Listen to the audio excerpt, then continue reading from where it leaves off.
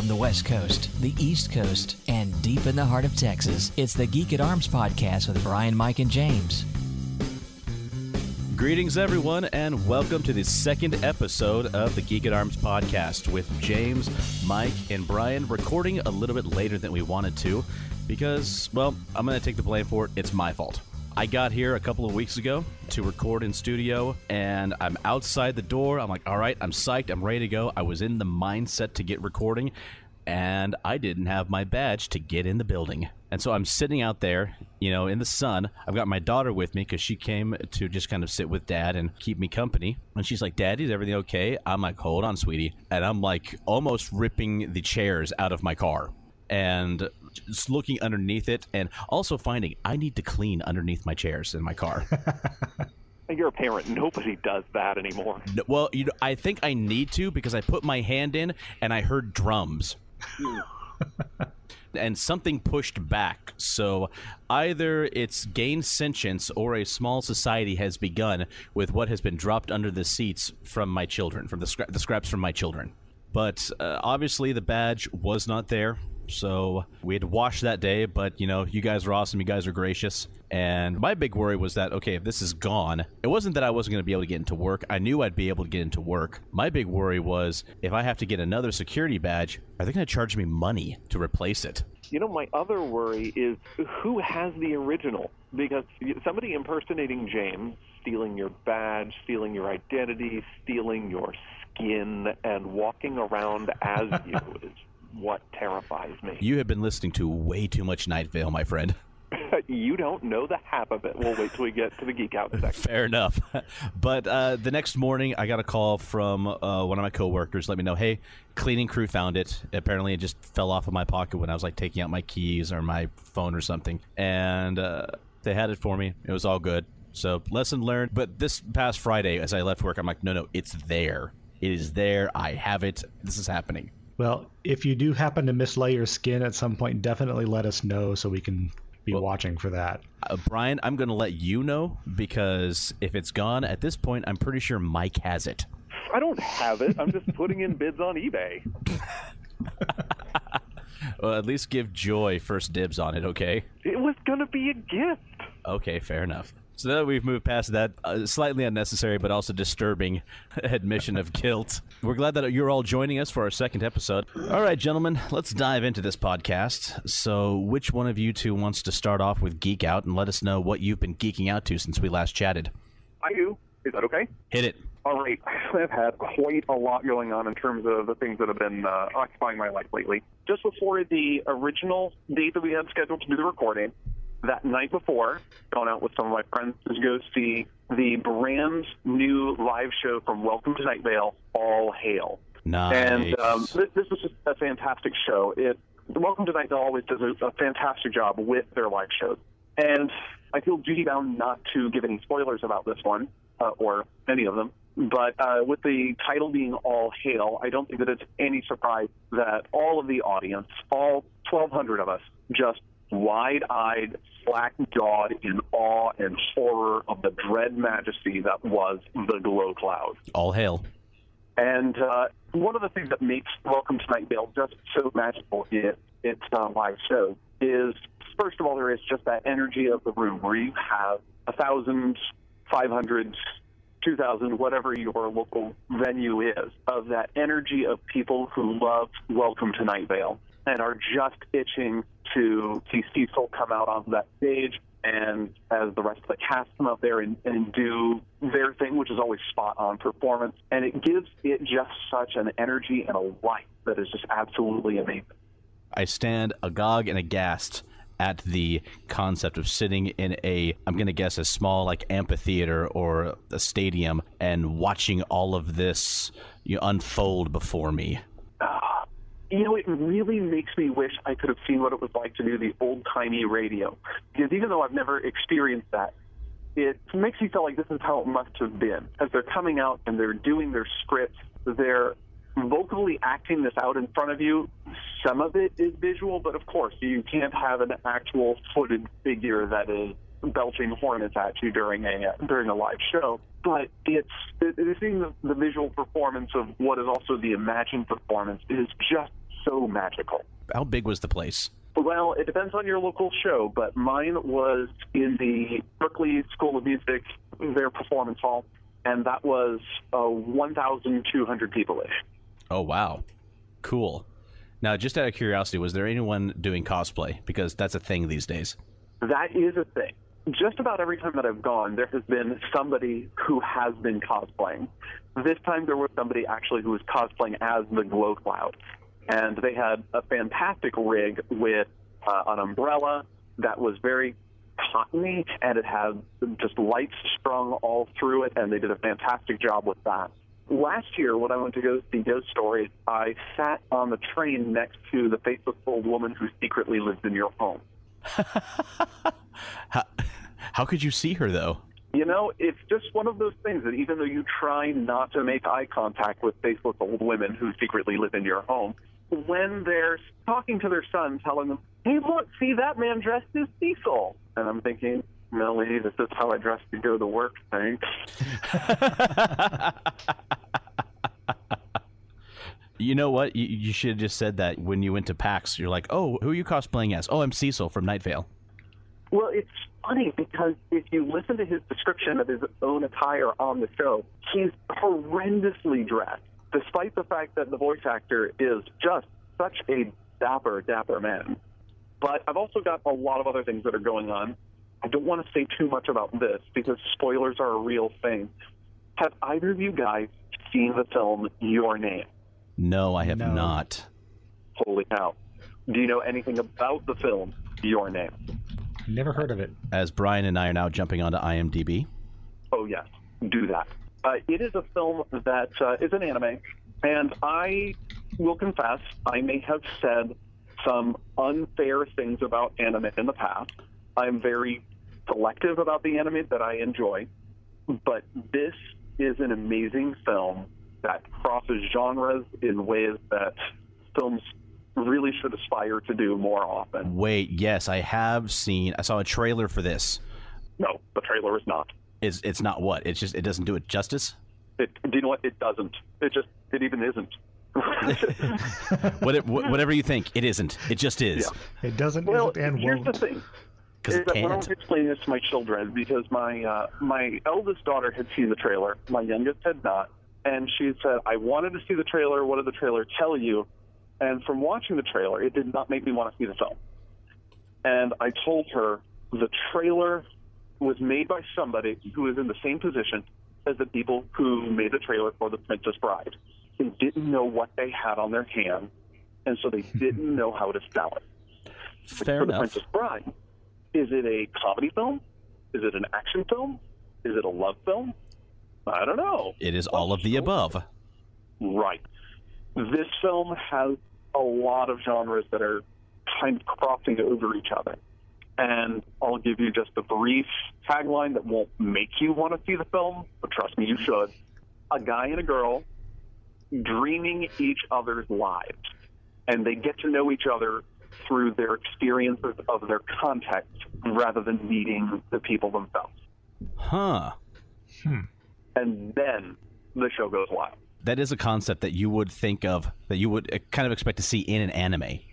But I could see how they could take it to something silly and funny, like you would see in an anime meant for like young kids, or something for like especially the preteen crowd, or they could take it and make a very dynamic and mature storyline from it. They have a little bit of that for a lot of different crowds. Okay. I would say it's a good family film for preteens to adults. Cool. Was it dubbed, or was it with subtitles? It was dubbed, but I really want to see it subtitled now. Although you do have to admit, on some of the animes out there, the whole like dubbed versus subtitled thing is several shows on several podcasts have done that battle. Sometimes there's a lot of really great voice acting, especially when it's dubbed to English. You know, it's funny. I don't really want to open up the battle of subbed versus dubbed because I think that voice acting is its own art form, and I think that there's some validity of that. And I also really enjoy a subtitled film hearing the original voice actors. So I think they both have their place. Agreed. Probably making it on both sides. Yeah, I completely agree. I don't think you'll ever find me to be like on hardcore on one side or the other. Unless it's Kiki's Delivery Service. And which side of the fence are you on for that? Oh, like I'm really going to toss my hat in there in this forum. No. We'll duke it out in an internet forum. I will tell you this. We just exposed Michaela to her first Miyazaki films. Oh, which one? Her very first one that she saw was My Neighbor Totoro. Nice. Which I felt was absolutely appropriate. We had a double feature of that last summer in a theater near here. They had My Neighbor Totoro followed by Kiki's Delivery Service. Cool. We were like about halfway through it, and Michaela points like, "Daddy, who's that?" I'm like, "Oh, that's Totoro." And she's like, "He's my favorite." So it's one little moments of pride in your heart that you feel as a father. So, of course, we've got the list of, like, what are we going to show her next? And we watched a little bit In the Name of the Wind. Some of them we have to wait till much later, like Howl's Moving Castle.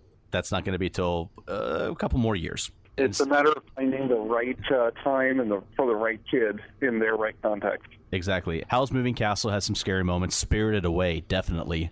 And we're looking forward to when she and the boys are both old enough to say, here, watch this, and you're going to love them. Nothing like the opportunity that you have when you have your young girl who says, I want to see a princess movie. And you have the option of going to your video collection and saying, Princess Mononoke. She's a princess. That's legit. A killer wolf princess still, but, that fits. Wait another couple of years before that one. If your little princess can't spit blood, what good is she? I've been training her since she was 3. True, it's been catch-up, but, we have to start small. So back to the movie. Your Name, you recommend? Absolutely, hands down, recommend. Cool. I probably won't be able to go see it in theater, but when it gets out on DVD, we'll probably take a look at it. It is actually subbed on DVD. Oh, okay. And I'm thinking about making a purchase pretty soon. The last anime movie that we purchased, besides a couple of the Miyazaki movies, was Target was having a sale. And so we picked up a lot of them for like $10 each. I went ahead and picked up like Rogue One on DVD Blu-ray combo because I was like back and forth. Do I want to? We're budgeting. I'm like, yes, I do. It's Star Wars. I am duty bound to own this. Speaking of Star Wars, somebody has a new novel out. I saw that. Is it out yet? I would like to say this. I have broken up with Star Wars novels like 4 or 5 times. Like Crystal Star, we're on a break, Star Wars. Then somebody talked me into Shadows of the Empire. I'm like, okay, I'll give this a shot. No, this is not working out Star Wars novels. But when it comes to Timothy Zahn and writing about Grand Admiral Thrawn, I'm willing to give this relationship another try. I am not disappointed. I've read a couple of reviews on it, and like you, I powered my way through like the Crystal Star, Dark Saber, and others like it. Okay, you've wounded me, but you've soothed the wound with the X-Wing series and Wraith Squadron and others like that. So, okay, you're keeping me in. And then there was the whole New Jedi Order with the Yuuzhan Vong and Chewie getting hit by a planet. And Star Wars, it's not you. I would say it's not you, it's me, but it's you. It's totally you. It's totally you. And I have not, I take that back. I did buy, I think about a year and a half ago, I bought a book that dealt with some of the characters from the Star Wars Rebels cartoon. And because I've been loving that show. And it was kind of an early novel to show how 2 of the main characters first met. And it was a decent novel. I was very pleased by it. But other than that one time, I have not picked up a Star Wars novel, I think, in this century. Yeah. I actually do not remember the last Star Wars novel that I bought. It has been so long ago. I picked a couple of here and there, as in, like, I have got absolutely nothing else to read because I am sitting in the middle of a mall in Bucharest, Romania, and I have very few English choices. I think that was the last time I bought a Star Wars novel. And at that point, I got to read something, and it's either a pamphlet that I just found underneath the bench I'm on, or it's this book. It was honestly between that and the Vampire Lestat. And given that I was staying in Transylvania at the time, it was a tough call, but I hadn't read Interview with a Vampire, so we went with a Star Wars novel. Just out of curiosity, what was the Star Wars novel? It was the first X-Wing novel. Oh, so you lucked out. I did luck out. It wasn't bad. I thought they did a decent job. It didn't inspire me to keep going, but it did the job. Sometimes that's all you can ask. I would say that Timothy Zahn is doing the job. Thrawn is a less developed character in this book, which naturally, because he's several years younger. I was a little bit disappointed because he starts off pretty awesome. Like, he is still a master tactician at the beginning of the book. So I was thinking, so what are you going to do? I mean, we've got Superman now. What are you going to do? Just shoot bullets off of his chest? Until they find his kryptonite, which is he is entirely unfamiliar with Imperial politics. Oh, okay. And no spoilers from this point forward.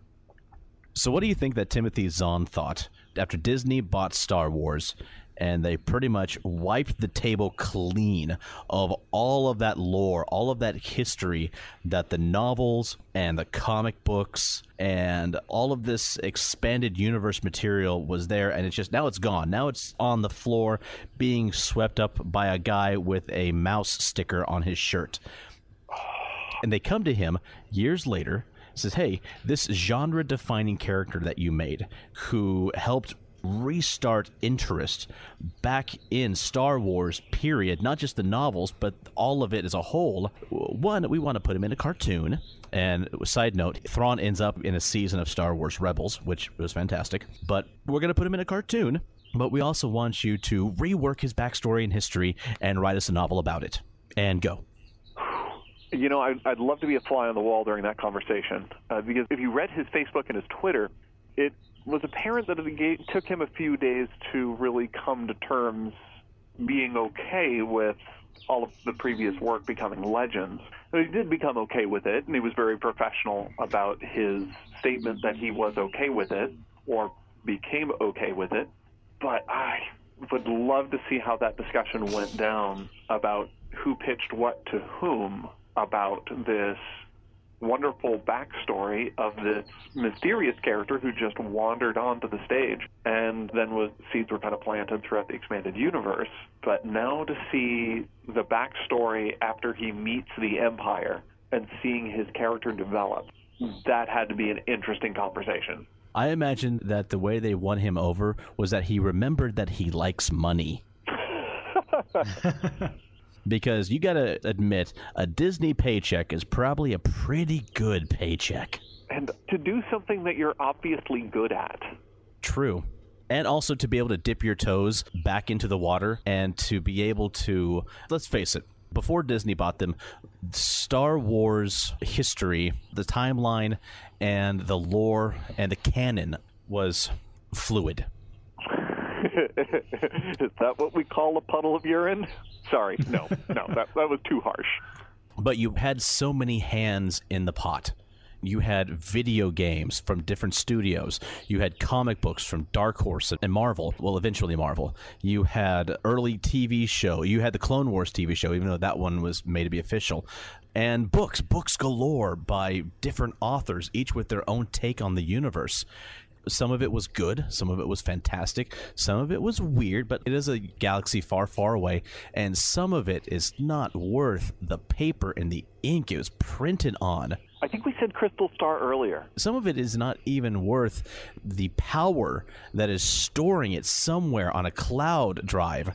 So I had this talk with Joy about, even though there's a lot of things that I miss from the old expanded universe, characters, concepts, places, events, I do think as far as the future goes, just in terms of clarity and streamlining, that a lot of this stuff did get wiped off the board, and now we have a core group of people, like, I think that's their job at Lucasfilm now. It's a core group of people who it's their job to keep everything in line, and everything that comes out all follows and fits in a progressive storyline.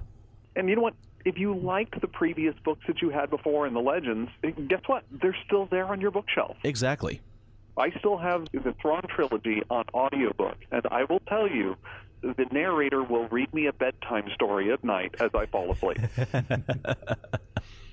So it has been many years since I have picked up a Star Wars novel, but for the first time in a long time, I'm actually pulled toward Thrawn. Nice. I don't know if I'm going to get it in hardback, though. I kind of stopped getting hardbacks a long time ago because, one, I stopped having $30 to shell out on one, and two, I'm tired of having them on my bookshelf. Three, I'm tired of all of them ending up in a box in my attic. Yeah, I found a solution to the box in the attic one. Ebook? No, actually, after I read part of The Old Republic and I came to the phrase, he was not one who let a lowly thing like physics stand in his way, I snapped the book shut and it wound up on the curb. Fair enough. Although there are a lot of hardback books of mine that ended up at Hooked on Books and other used bookstores. I'm going to give you this stack of books so you can give me credit so I can buy this one book. It's a form of recycling. Almost all of my books wound up at like a Goodwill thrift store. Your brother didn't abscond with them? Well, he didn't want to come all the way to California and then try and ship 300 pounds of books back to Wichita. Fair enough. But it got to the point I was moving an average of once a year, and books are really heavy. And I just got tired of moving them from apartment to apartment. So I got ebooks of most of the things that I really wanted to keep hold of, donated everything else to the Goodwill. And I've got to say, having only one smallish bookcase in my apartment is actually kind of relaxing. I mean, I liked my books. I like the smell of books. But being able to reduce 3 bookshelves to a 4-inch by 4-inch little hard drive server makes my life so much better. You know, I never was one for the whole ebook thing. They've been around for a while, and especially like the dedicated little tablets for them. But this is how much cooler my wife's work is than mine. She works for a property development company that makes high-end apartment buildings that the 3 of us combined could not afford the rent on. And anytime they like finish an apartment and they sell it, then the people there get something cool. She's gotten a really cool JBL Bluetooth speaker. Oh my gosh. She got a Amazon Dot, you know, the little voice recognition little thing named Alexa. Oh, yeah. So we've got one of those, which is actually kind of cool. I'll walk out into the living room, Alexa, what's the weather for today? And she tells me in her nice dulcet tones. And so I'm like, Alexa, tell me a joke. And it's something horrible and cringeworthy, but still makes me laugh. Do you ever ask it, Alexa, am I beautiful? And she's very complimentary. Very good. She always says that my shirt looks great and it matches my eyes. I did ask her one time, Alexa, are we in the Matrix? And it took her a second to think. Oh, that's when you get scared. And when she came back, she says, I'm sorry, I can't comment on that. Oh, my. And my first thought was, oh, Amazon, someone at your company is very good. Well, find out exactly how good they are and ask her about Skynet. I might ask her about which should I take, the red pill or the blue pill. Ooh, report back to us next time on that. Done. But the latest thing that Joy got from them was a Amazon Fire tablet. Nice. And I'm looking at this little thing, and I'm looking at it. It gets books straight from Amazon there, but it also can watch Netflix and other things. And I'm like, okay, this is actually pretty cool. I was looking at the prices of them online. I'm like, and they're not that expensive. And I've always been like you, Brian. Love to have the visceral feeling, the physical book in my hand. Love the smell of the pages and being able to read it in that medium. But ever since she got that, I'm going to admit, the ebook reader's kind of starting to win me over. I don't really like to read a book on the Fire because it's got that LED screen. Yep. Which I find, for one thing, it runs the battery down really fast. But I just find the eye strain. The only thing I use my Fire for is comic books. And I love the digital comic books, not having to actually go to a comic book store and not having, long boxes, again, because of space and weight. But the e-ink e-readers, like I've got my Kindle that I got from an employer as a Christmas gift 5 years ago, and it's slim, it's lightweight, the battery lasts for 2 weeks, and I can carry 1,000 books in my pocket. Nice. It's hard to argue with that. The only really problem with it is it's really difficult. Oh, hey, somebody said something 40 pages back and I want to flip back to it. It's really hard to do that with the e-reader. That has been my main problem with leading Bible studies with a commentary on an ebook. Oh, yeah, that would be difficult. They just got Exodus in the Interpretation series, which is a hit or miss series, but for $3, there was no way for me to go wrong. It would at least be a $3 lesson learned if it's a poor commentary. And when somebody asks a question that I don't know offhand, I usually look it up and we go from there. That is so hard to do on an ebook, especially because you can't look at the top of the pages and gauge how close you are to the particular passage that you want to be looking up. Now, would a Dake Bible require a much bigger tablet and a big memory card? Well, the Pew e-readers are smaller than, say the platform church e-reader. So if you have the church Bible on an e-reader, it's got to be thick, it's got to be black, and somebody has to take the time to paint gold trim on it. That's a good point. Yeah, and somehow still gold enamel your initials or your name on the front of it. That's really the challenge. It's a similar challenge to when I've had my favorite authors sign my ebooks.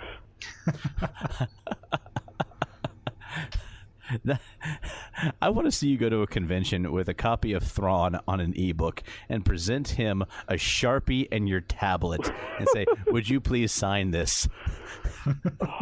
There has got to be some way to do a magic trick to pull that off, to make it look like somebody has signed your ebook, and then you could turn the page only to have what they did with the Sharpie appear to disappear.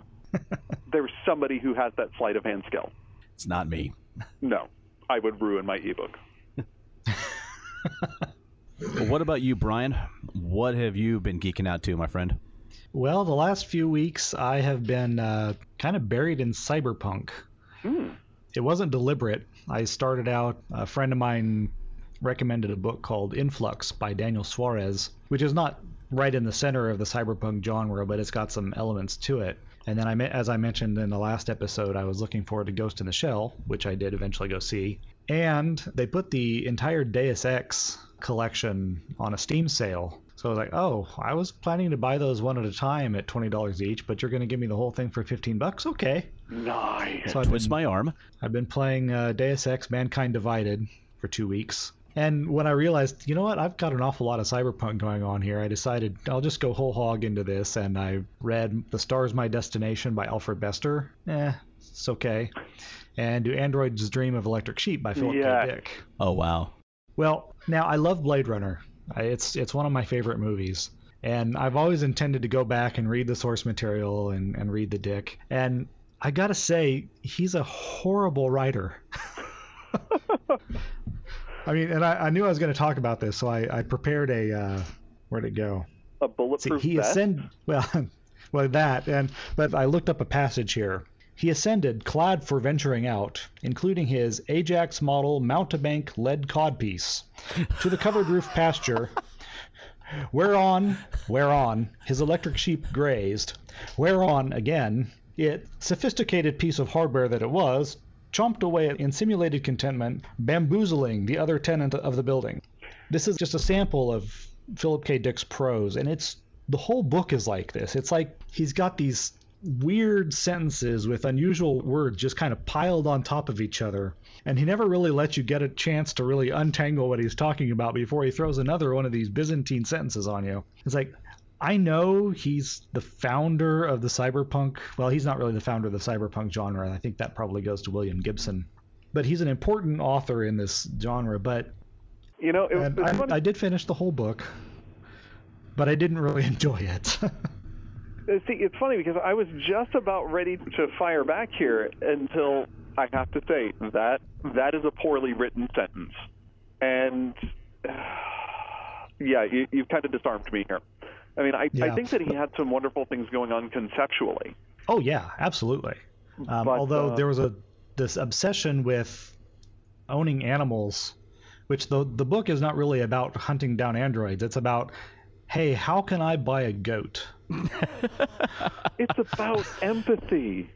Yeah, it is. I mean, and that's the underlying thing with all of these apparently disconnected technologies that is going on, is they are all about empathy and caring for the people around you and the things around you. I feel like another name for this novel could have been Animal Husbandry, Wi-Fi, and You. Yes. You forgot the radioactive dust. Oh, yeah. And that was the cause, of course, for him wanting to buy the goat. So I will admit, the reason that he's wearing a lead codpiece also. Yeah, I have not read this book, but now I feel I need to, so that... Mike, have you read it? Oh, yeah. Okay. I feel that the three of us need to, so that we can suffer and stand in abject, mild confusion together. See, I really enjoyed the novel, especially because I was reading a work on clinical treatment of schizophrenics that was written in the same time that Dick was writing.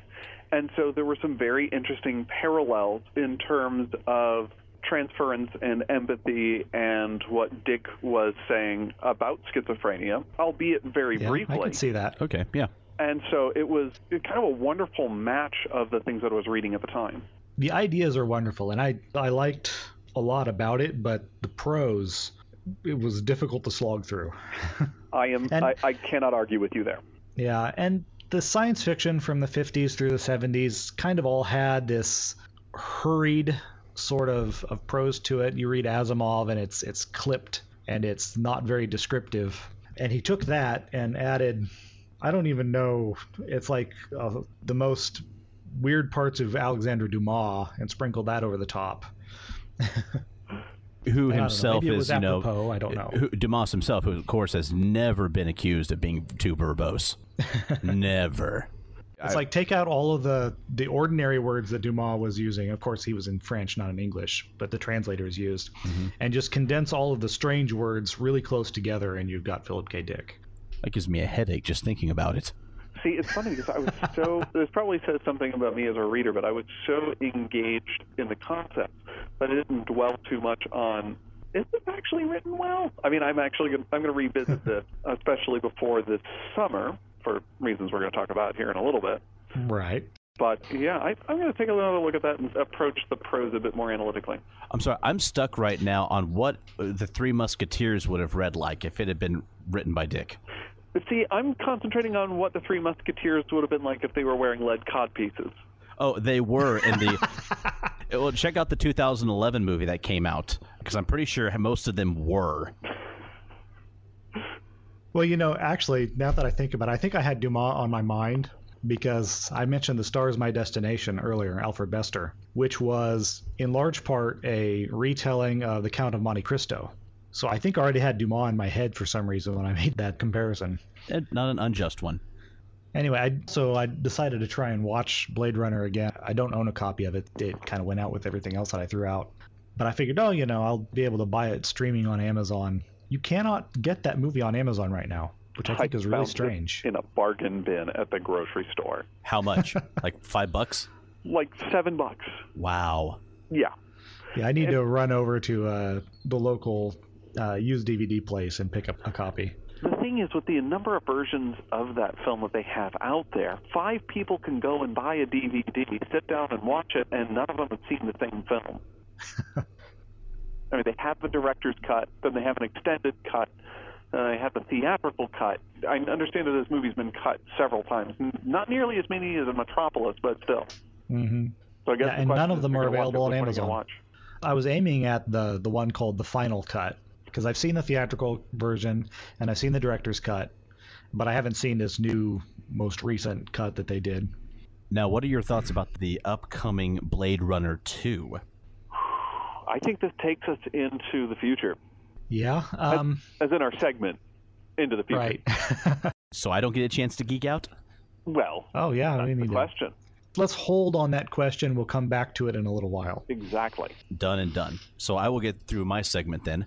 Yes, what are you geeking out about? Well, once again, my geek out is twofold. As I stated in the last show, I was looking forward to the new Mass Effect Andromeda. Now, I have Mass Effect Andromeda, and although I alluded to the fact that I would be eating, breathing, and drinking this game, my wife did remind me that I am a parent and a somewhat responsible adult, so it's been less of like 10 hours a day playing it, and more like an hour or two every 2 to 3 nights. Oh, you're never going to explore the game at that level. I've gotten through what I would consider to be the opening act, and one of the themes that they focus on is colonization. This big arc filled with several thousand humans has traveled to the Andromeda Galaxy, to this area that there's supposed to be a cluster of golden worlds. Think in Star Trek terms, like a bunch of Class M planets that are perfect for human settlement. We show up and we can land right on them, and life will be great. Boom, instant federation. Well, of course, it wouldn't be that fun of a video game if that's what it was. It wouldn't be a Mass Effect game. It would just be another edition of Civilization. So the ship gets there, and nothing is the way it's supposed to be. And I like their explanation, is because it took them 600 years and they were in cryogenic sleep for them to be able to travel from our galaxy to the next one. And all of the data that they had was from light that had reached our galaxy from this one, and that information would have been very, very old by the time they finally got there. Things are bad, so you, as the human pathfinder, have to go and find out why things have gone bad, or you're going to these worlds to try to make them better.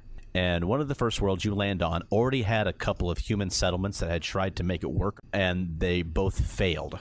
And so it's an interesting concept. You're there to try to make things work. In fact, one of the side missions is trying to find out what happened to some of these people and where they died. And so you can at least inform their family on the big human ship. You can let them know, hey, here's what happened to them. And try to bring the viability of the planet up to human livable conditions. And the more you do this, the more planets you go to, and you go to more planets as the plot progresses, and the more you bring their viability number up, the more people on this huge human arc you can bring out of cryogenic stasis. Nice. So you start off, and like I've just got this one planet that I brought up to viable status.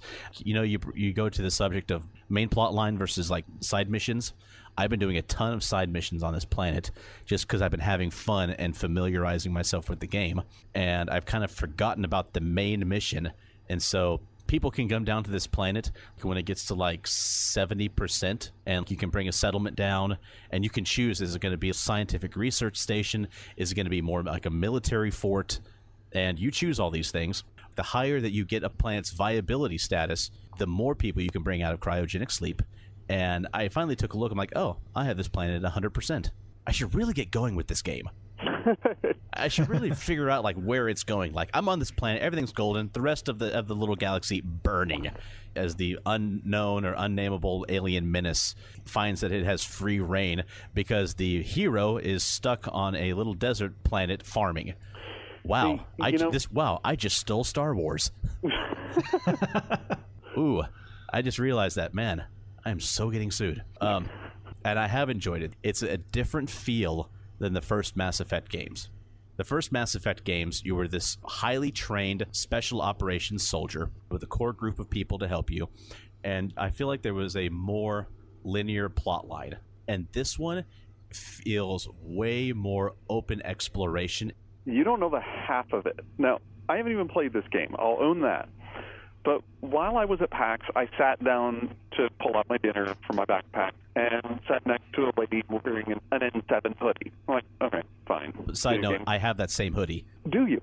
It has brought so many conversation starters. There have been restaurants and stores I've gone to wearing my N7 hoodie that Joy gave me, and I'll get better service because the person working there sees my hoodie, recognizes it, tells me they like it, and suddenly I get extra stuff or I get a discount. Nice.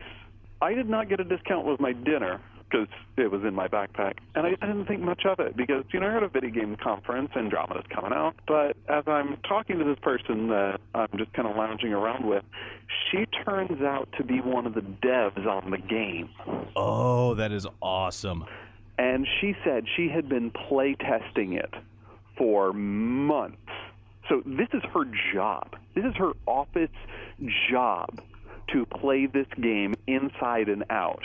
And she said after months and months, she still had discovered a storyline that she didn't know had been written into the game. And if that's her job, that she's been doing it for months, I figure that if this podcast is still going by early 2019, I'll still be playing it. I don't doubt that. James, have you finished the main storyline? No, I just got my third planet up to 100% viability. Have you started the main storyline? I think. But I'll beat it easily because I've got all my characters to level 100. But it's been a fun game. I've enjoyed the new dynamic of it.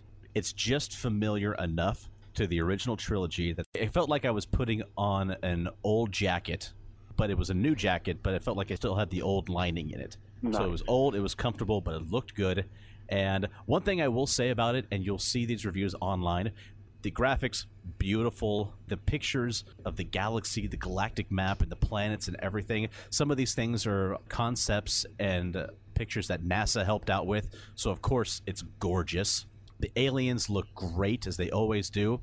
The humans, let me put it this way. about a week and a half ago, they had to release a patch to try to make the humans look a little more human-y.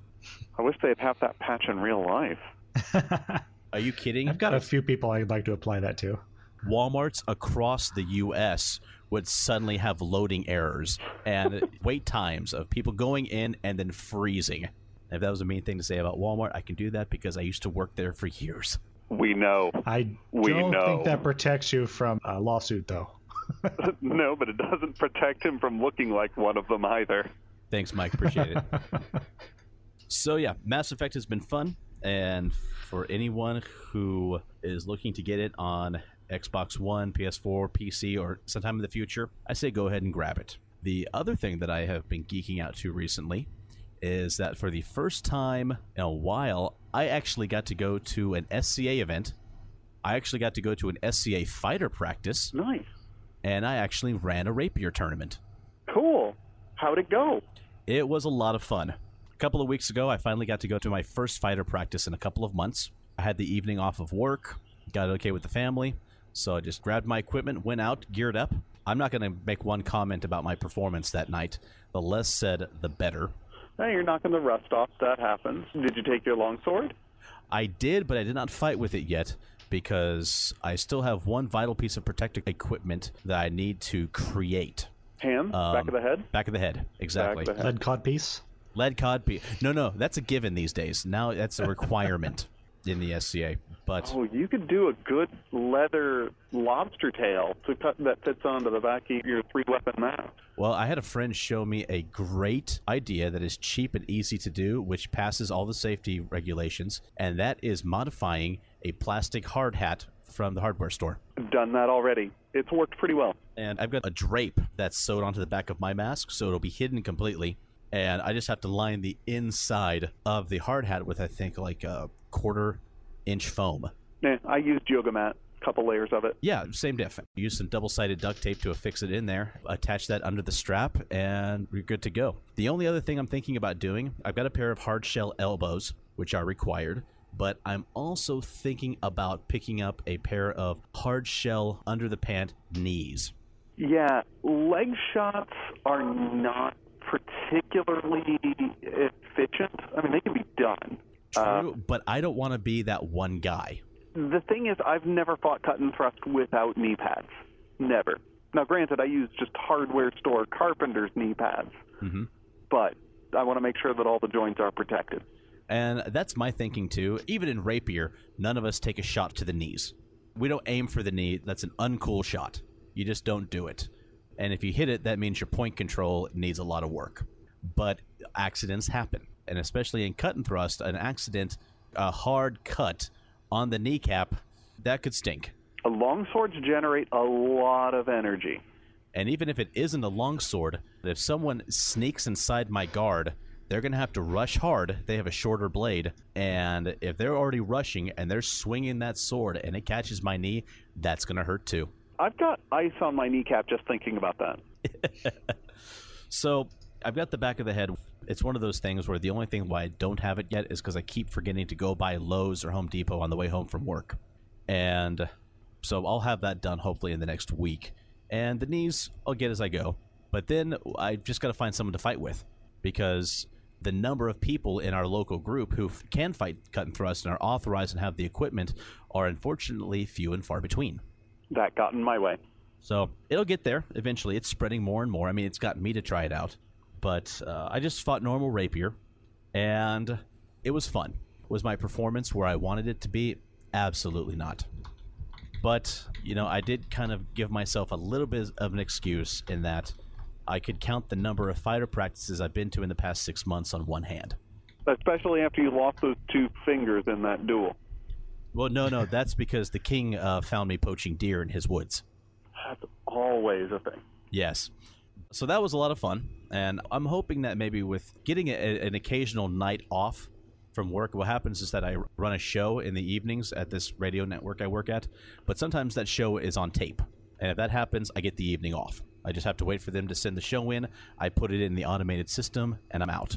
Sometimes that happens on a Wednesday night, I'm thinking, hey, maybe I'll get lucky and maybe at least once a month I'll get to go to a fighter practice. I know that sounds like a very small amount of time, but at this point, I'll take what I can get.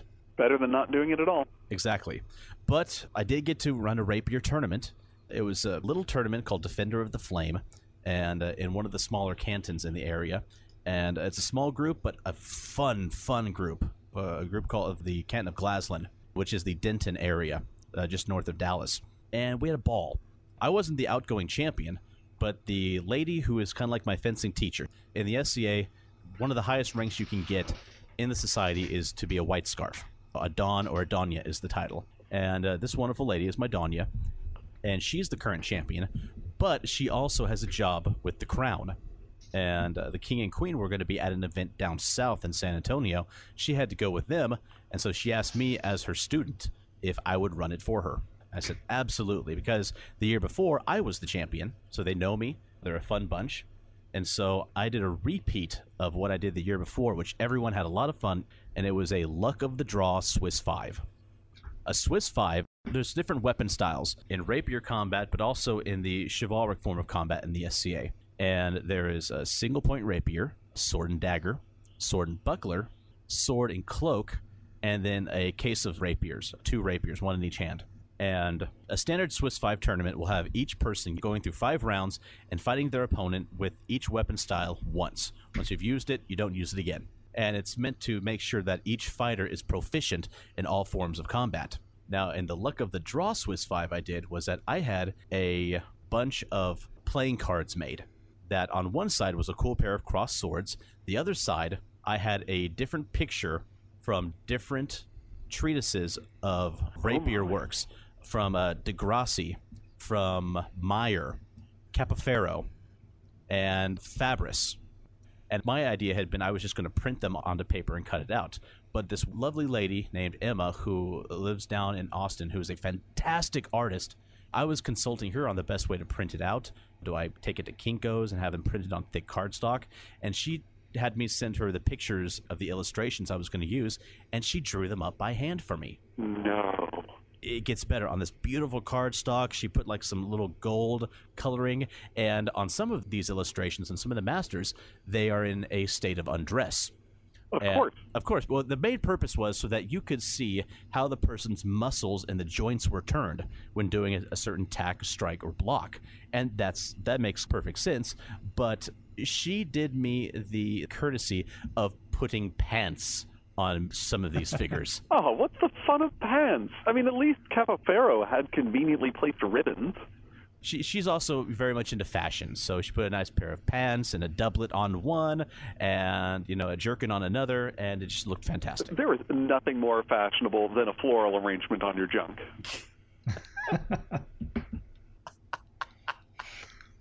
That's when the podcast came to a grinding halt. If we ever get featured on anything, excellent. There's a new podcast out. That's going to be the soundbite that makes it on there. Moving right along. And she had made these cards for me last year when we had a blast with them because I had 2 cards of each weapon style, and then I had 2 more cards made with a crown on each one, and that was Royalty's Choice. Last year we had the Queen, and if you drew it, then the Queen chose your weapon style for you. This year the Queen was down south, but we had the Baroness of the local group, and she was there and watching, and so it got to be her choice. And sometimes she'd be nice, like if your opponent drew sword and dagger and you drew the crown card, she'd say, oh, sword and dagger for you too. Other times she would just be downright fun. Like 2 people last year drew the Crown's Choice card, and she decided to make a rapier version of a Viking game she saw online. Long story short, we found a box. They each had to be holding the box with their fists, and in the other hand was a dagger. Oh my, that got messy, didn't it? They could not let go of the box. They had to keep in physical contact with the box while trying to kill their opponent. And stabs on their other opponent's arm, which was holding the box, did not count. I tell you what, those 2 fighters were really wishing they had upped their cardio before they fought that bout. But it was so much fun to watch. I was just as thankful that I wasn't the one having to do it. But it was a lot of fun, and so we brought that back this year. It turned out to be April in Texas is usually, it's warm, but not too bad. I think the high was 64. That's nice.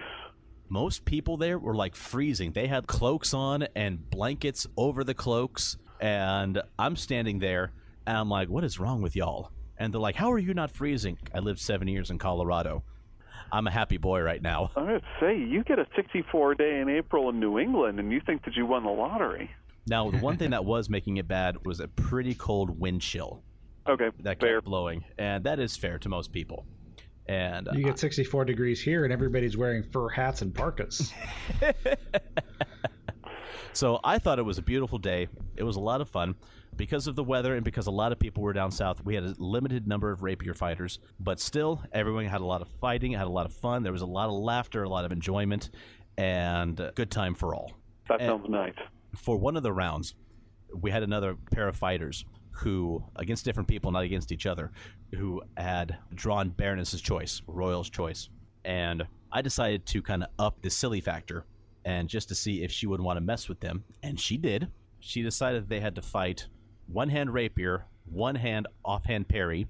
And for the parrying device used to block the sword was, I should preface this with that Joy and my two little boys were there. Michaela was off visiting grandparents in Kansas. Oh, this could only get good. And so I had borrowed from one of my sons a small, jingly little toy dog.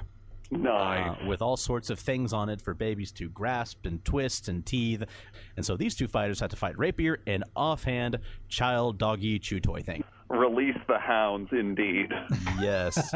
Actually, I think one of the fighters said that exact same thing. He was a guy called Edward of the Forest, and I think you and he, Mike, would get along like a house on fire. Well, we'll see how that happens. So they both played it up well. Laughs were had. They didn't just go out there and just like, oh, gave me a stupid kid's toy. This is a joke. No, they had fun with it.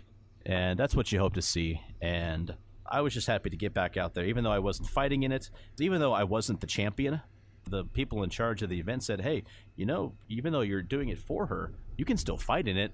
I said, no, that wouldn't be right. She trusted me to run this tourney, and for me to fight in a tourney that I am running, that's kind of gauche. Also a good way to save face while you're knocking the rust off. Exactly. See, the last time I went into a tournament like that, knowing that, well, I can't care about winning. Like I was just in a position, just the frame of mind I was that day, I can't care about this. I decided to up the silly factor, so I went double buckler. We laugh, but how long did it take someone to kill you? I won the tourney. Side note for our listeners who are unfamiliar with SCA combat, smacking someone with a buckler is not allowed. Oh, no. No. I had a Magic the Gathering deck like that once. It was about 300 cards. The point was to run my opponent out of cards. It was nothing but circles of protections and counterspells. Wait, people in my Magic group didn't like me very much. Oh, I imagine not. I think you used that deck on me. And my tone of voice sounds harsh. There's a reason for that. No, because a match lasts about 2 hours. Oh, that's why I quit playing Magic. Yeah, I remember. We were at June's house, and I was getting angrier and angrier. I think after the 1 hour mark, I realized where it was going, and I just conceded so we could get on with the night. Right. I'll concede, but you have to play a different deck. Oh. So I like how my Geek Out has been like on opposite ends of the spectrum. Science fiction, space exploration video game, and medieval combat rapier tournament. Well, we've tried to run the gamut here. That we do. So I believe someone had something about To the Future that they were really looking forward to. So shall we head to the future? I think that both Brian and I are going to the same place in the future. And I don't mean osteoporosis and heart disease. I think I'm talking about Blade Runner. Cool. Absolutely. Since Blade Runner is coming out, I think sometime this year, how about we treat this To the Future as, let's give it a theme. We're just on the cusp of the summer movie, blockbuster movie season. So let's talk about what movies are coming out in the next few months, or even the rest of this year, that we're all really looking forward to. Like maybe do 3 each. What do you think? You know what? Yeah. And even if we have overlap on each other's, I'm game with that. Absolutely. So, Brian, do you want to start us off here? I'll start. The one that's got me the most intrigued this summer is Valerian and the City of a Thousand Planets. Oh, Yes. For those who aren't aware, this is Luc Besson's new film, and he was the director of The Fifth Element. And he's, of course, done things since then, but this is really hearkening back to this is just going to be a wacky, over-the-top science fiction movie. And I don't know if it's going to be successful. Maybe it's going to be another Jupiter Ascending or whatever, but I'm really, really looking forward to it and just hoping for the best, because The Fifth Element is just fantastic. And of course, it wasn't appreciated in its time. Maybe this will be the same way. I guess we'll see. The Fifth Element is one of those movies. The Fifth Element is one of those movies that if Joy and I can't think of anything else to watch, can't find anything else to watch, and we're just in a veg mode to sit on the couch and watch something, The Fifth Element is like our go-to show. Yeah, it's kind of surprising because my wife wasn't that much of a sci-fi buff when we first met, but she said, "You've got to watch this film." And we sat down and watched The Fifth Element, and it was just an amazing combination of zany flavor and sci-fi goodness with old-school mythic themes that it was just a great, fun movie. And really, honestly, The Fifth Element is one of the reasons why I'm also looking forward to the film as well. I had it lined up in my order to watch Valerian and the City of a Thousand Planets. I saw the trailer. I'm not familiar with the source material, but just seeing Luc Besson's flavor in it, it really makes you want to go to the source material and read up before this thing hits the theaters. Or, who knows, maybe I should just go into the movie blind and appreciate it for what it is, because Luc Besson has done such a wonderful job visually in the past, and we know that he can do good work. He's done several French films and French TV shows that have all gone well. I'm also looking forward to this film. All right, following on that, Guardians of the Galaxy 2. Yes. I was not sure what to think of the first one when I was seeing trailers. I'm like, really? These are really obscure and minor characters, and this looks like I still had the bad aftertaste from Green Lantern. It's like, oh, another comic book space movie, but it surprised me so much. And the CG characters, Rocket was not just present in the scene, not just, unbelievable, but he was actually out acting the other actors. You're making me kick grass. And I was so surprised by how much I loved that movie that I'm really looking forward to the second installment. I'm not real wild about the Groot design. I don't think he quite looks like he looks a little too CG to me. The little micro Groot. Yeah, the sapling. The Grootling. Yeah, but who knows? Maybe they've improved it from the trailers. They sometimes do that. Those could be early renders. It's also I'm kind of really funny. looking forward. It's really kind of funny because I find myself in a similar position, like, oh yeah, it looks a little too CG. But now that I think about it, I never went back and thought, wow, that rubber puppet looks a little too rubber puppety. But we have I think that all the time. Well, but we have that criticism when we have these digitally rendered characters. Like, we've been exposed to enough of the perfect blend of CG and visual effects and on-screen practical effects that we want to see that perfect marriage all the time. We touched on this a little bit on our last podcast. How long is it going to be until we do have that perfect union of digital characters and real backgrounds of real people? It's getting better and better all the time, and it's going to happen one day, and when it does, I think we're not even really going to notice, because by that point we'll have seen it so many times. So many shows like Guardians of the Galaxy 2, they're going to have it in other movies as well. Maybe they'll do another Tron movie, and it's going to be just commonplace.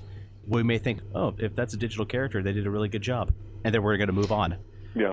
Well, and I don't mind a digital character that looks like a digital character, but the trouble is when you've got Groot looking very CG, very digitally generated, standing right next to Rocket, who looks perfect. You would believe that they've got a raccoon on the set. Wait, didn't they? I think that contrast is potentially troublesome. But, if the story is good, if the dialogue is as snappy as it was the first time, I'm not going to care. It's going to fall to the back of my mind, and I'll just enjoy the ride. Moving on to the third one. There's a smaller movie that, as I was looking forward through what's coming out this year, there's one called The Space Between, which is, it looks like it's going to be a coming of age and love story about the first child who was born on Mars. And he starts up this video chat relationship with a girl who's living on Earth, and she doesn't know where he is. She doesn't realize he's on Mars. And he decides, you know what, I want to meet this girl. And so he comes to Earth. And of course, Mars has got like 40% of Earth's gravity or something like that. So he's not adapted to living in a full 1G, and he's going to have health problems or whatever. But she still doesn't really know this kid's from Mars that I've been talking to. And it's a story about them developing this relationship. And the science fiction of it looks like it's going to be very much in the background of the story, and it's really more about the relationship. And I like those quiet, unassuming pictures. Ex Machina was wonderful, and it wasn't a big tentpole. It was still science fiction, but it wasn't relying on the spectacle. And I think we need to see a lot more of those. So I'm looking forward to The Space Between. Cool. Well, Brian, I will go next because we actually just lost Mike. He had a real-life situation pop up at his place and needed the phone line. So I'll tell you what we'll do to post his 3 on Facebook, and we can compare notes later. Although I have a sneaking suspicion between you, me, and him, we're probably going to have a lot of overlap in our decisions. Quite likely. So, well, I avoided Blade Runner deliberately because he'd already talked about wanting to see it, so I knew he was going to talk about it. So we know he has that one. Blade Runner 2049, I think, is the official title. Yes, I believe so. Which, now that we're sitting in 2017, 2049 doesn't seem as far off as it used to. So for my 3, a pair of them are ones that you've already discussed. Guardians of the Galaxy 2 is the first one. Like you, I went to go see it. I went to go see it because I was mildly curious. I knew that it had been a Marvel comic book for a while, which I knew nothing about. I knew it had a anthropomorphic raccoon, and I knew that it had a tree being and a dude in a metal mask. That was it. That's all I knew. And also a blue guy with a humongous fin on the top of his head. And that's all I had seen from like comic book covers, posters, and the trailer. It made me curious. And so one night I had been working late, really wasn't tired yet, and so I went to a midnight showing of it, and I walked out, and if they had had like a 2 a.m. showing, I would have turned right back around and gone in to watch it a second time. For me, one of the most important things is whether or not the beginning of a movie can catch me, can draw me in. I still think one of the strongest openings of any like science fiction action movie I've ever seen was the 2009 Star Trek. Where that opening act was, you see the USS Kelvin, and you see the giant Romulan ship come out of the black hole, and it's all set to the backdrop of James Kirk being born amongst all of this tragedy and this catastrophe. And it was so well done. It just had me pulled in hook, line, and sinker. I enjoyed it so much. Actually, we saw that movie together back in Denver. Oh, yeah. The time we went to the entirely wrong theater on the wrong side of town. I know, but we still made it. Somehow, we still made it to the theater for the opening. But it was wonderful. And with Guardians of the Galaxy #1, you see the first scene with the kid and his mom, and it can tell it's like mid-1980s. He's got his Walkman and just the clothes and everything else, the fuzzy headphones. And then it transfers from that to the planet. You see the spaceship coming down. It's a barren, desolate landscape. You just see this figure in a coat with a metal helmet with red glowing eyes, and it has a very ominous and mysterious feel to it, and the music that goes along with it adds to that soundtrack. Well, and then he goes in, the helmet comes off, he puts on the headphones, and Come and Get Your Love starts playing. I'm like, I'm with this movie all the way. You have got me. And I just had the biggest smile on my face because it was just so well done. And the rest of the movie did not disappoint. Like the raccoon, like you said, not only did they do a great job creating this thing, but Bradley Cooper did a great job voicing it. When I read that Bradley Cooper was the actor who voiced Rocket, I was like, no, it wasn't. It didn't sound anything like him, but that's how good he did. And Chris Pratt, Zoe Saldana, whenever you read that a wrestler is going to be acting a part in a big movie, you're thinking like, ugh. Uh-oh. Yeah, exactly. And although Dwayne Johnson has done a great deal of making the reverse of that true, Dave Bautista comes in, a wrestler that the only reason I knew him as a wrestler is because every once in a while on some of like these science fiction websites I frequent, they'll have updates on wrestling. Apparently to them, WWE wrestling is science fiction. So that's how I knew who he was, and that he was playing the character Drax. And he nailed it. It was fantastic. And so when I saw the trailer for this one, once again, the 80s soundtrack music playing in the background, it flowed very well. And so I'm really looking forward to it. And then not long after that, keeping along with comic book movies, is a movie that I honestly didn't think was going to get made, and that's Wonder Woman. Yeah, it surprises me that they're taking the risk on that one, and that they had decided to take the risk on it even before Batman vs. Superman had gathered its reaction. So Mike is fond of saying something that he knows won't make you many friends. I actually enjoyed Batman vs. Superman. You know, I still haven't seen it. It got such bad reviews and everybody poo-pooed on it so much. I just, okay, well, I'll wait. Are there moments which had me going, they could have done better? There absolutely are. But I was also able to, I have this ability that if I want to see something and if it has redeeming value, I can kind of check my brain at the door to a degree and just enjoy it for what it is.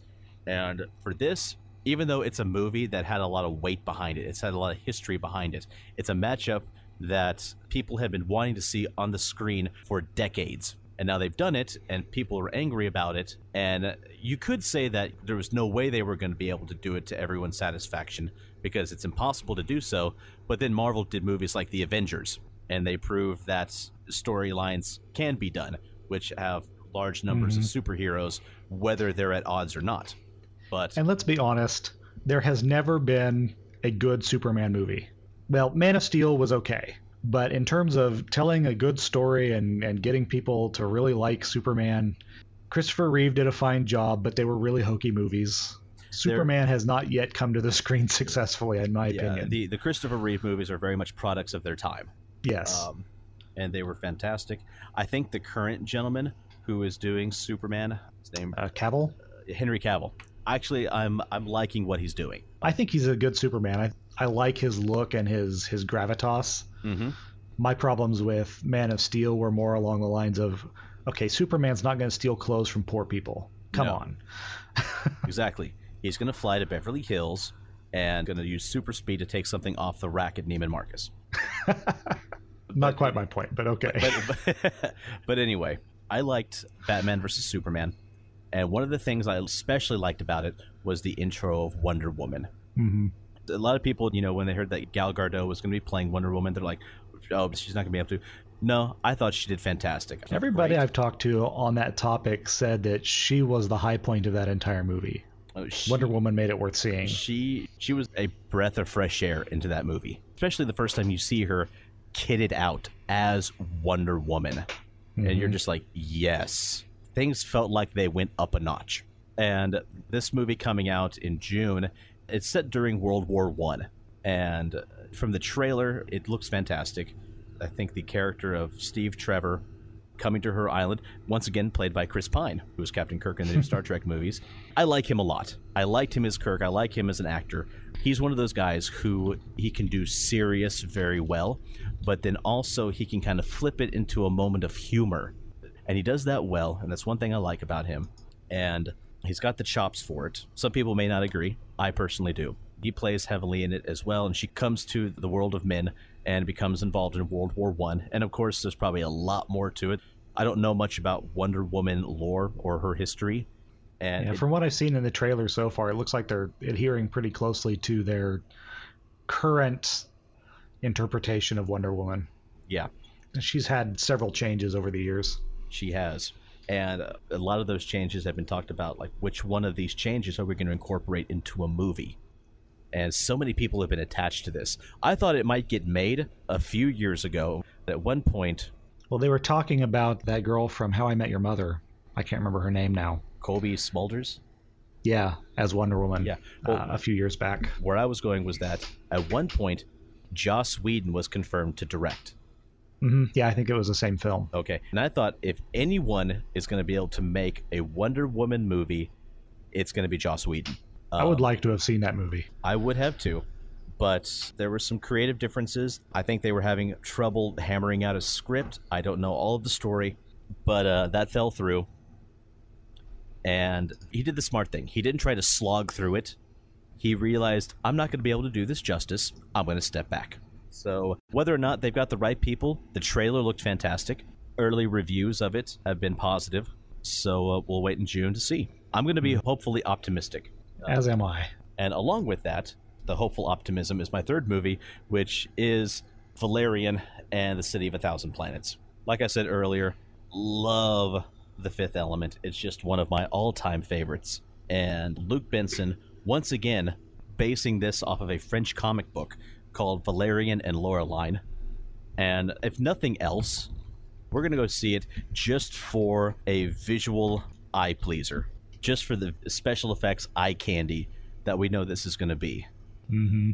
Which was the same reason that we went to go see Jupiter Ascending.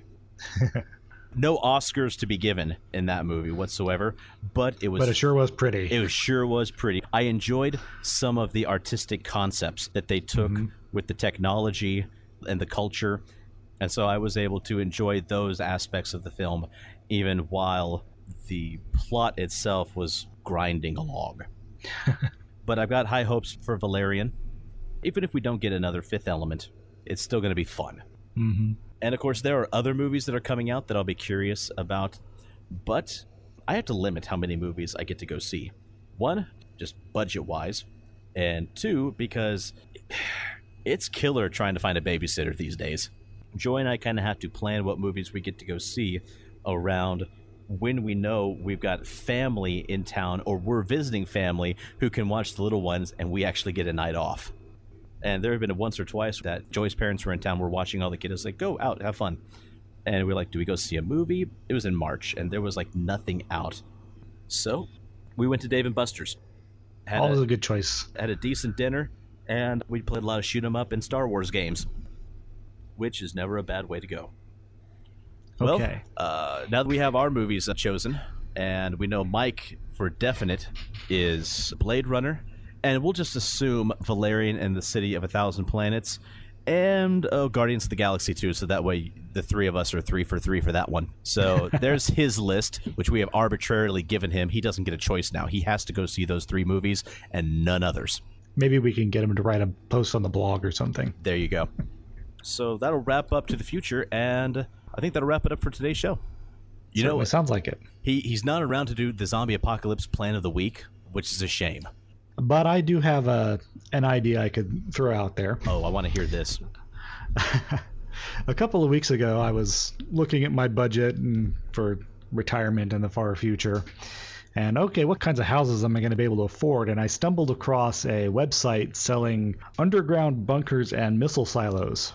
And it turns out you can buy a Titan E missile silo for less than $1 million, and you get something like 12,000 square feet of underground space and blast-resistant doors and a huge cargo lift. Now, if there's a zombie apocalypse, that's where I want to be living.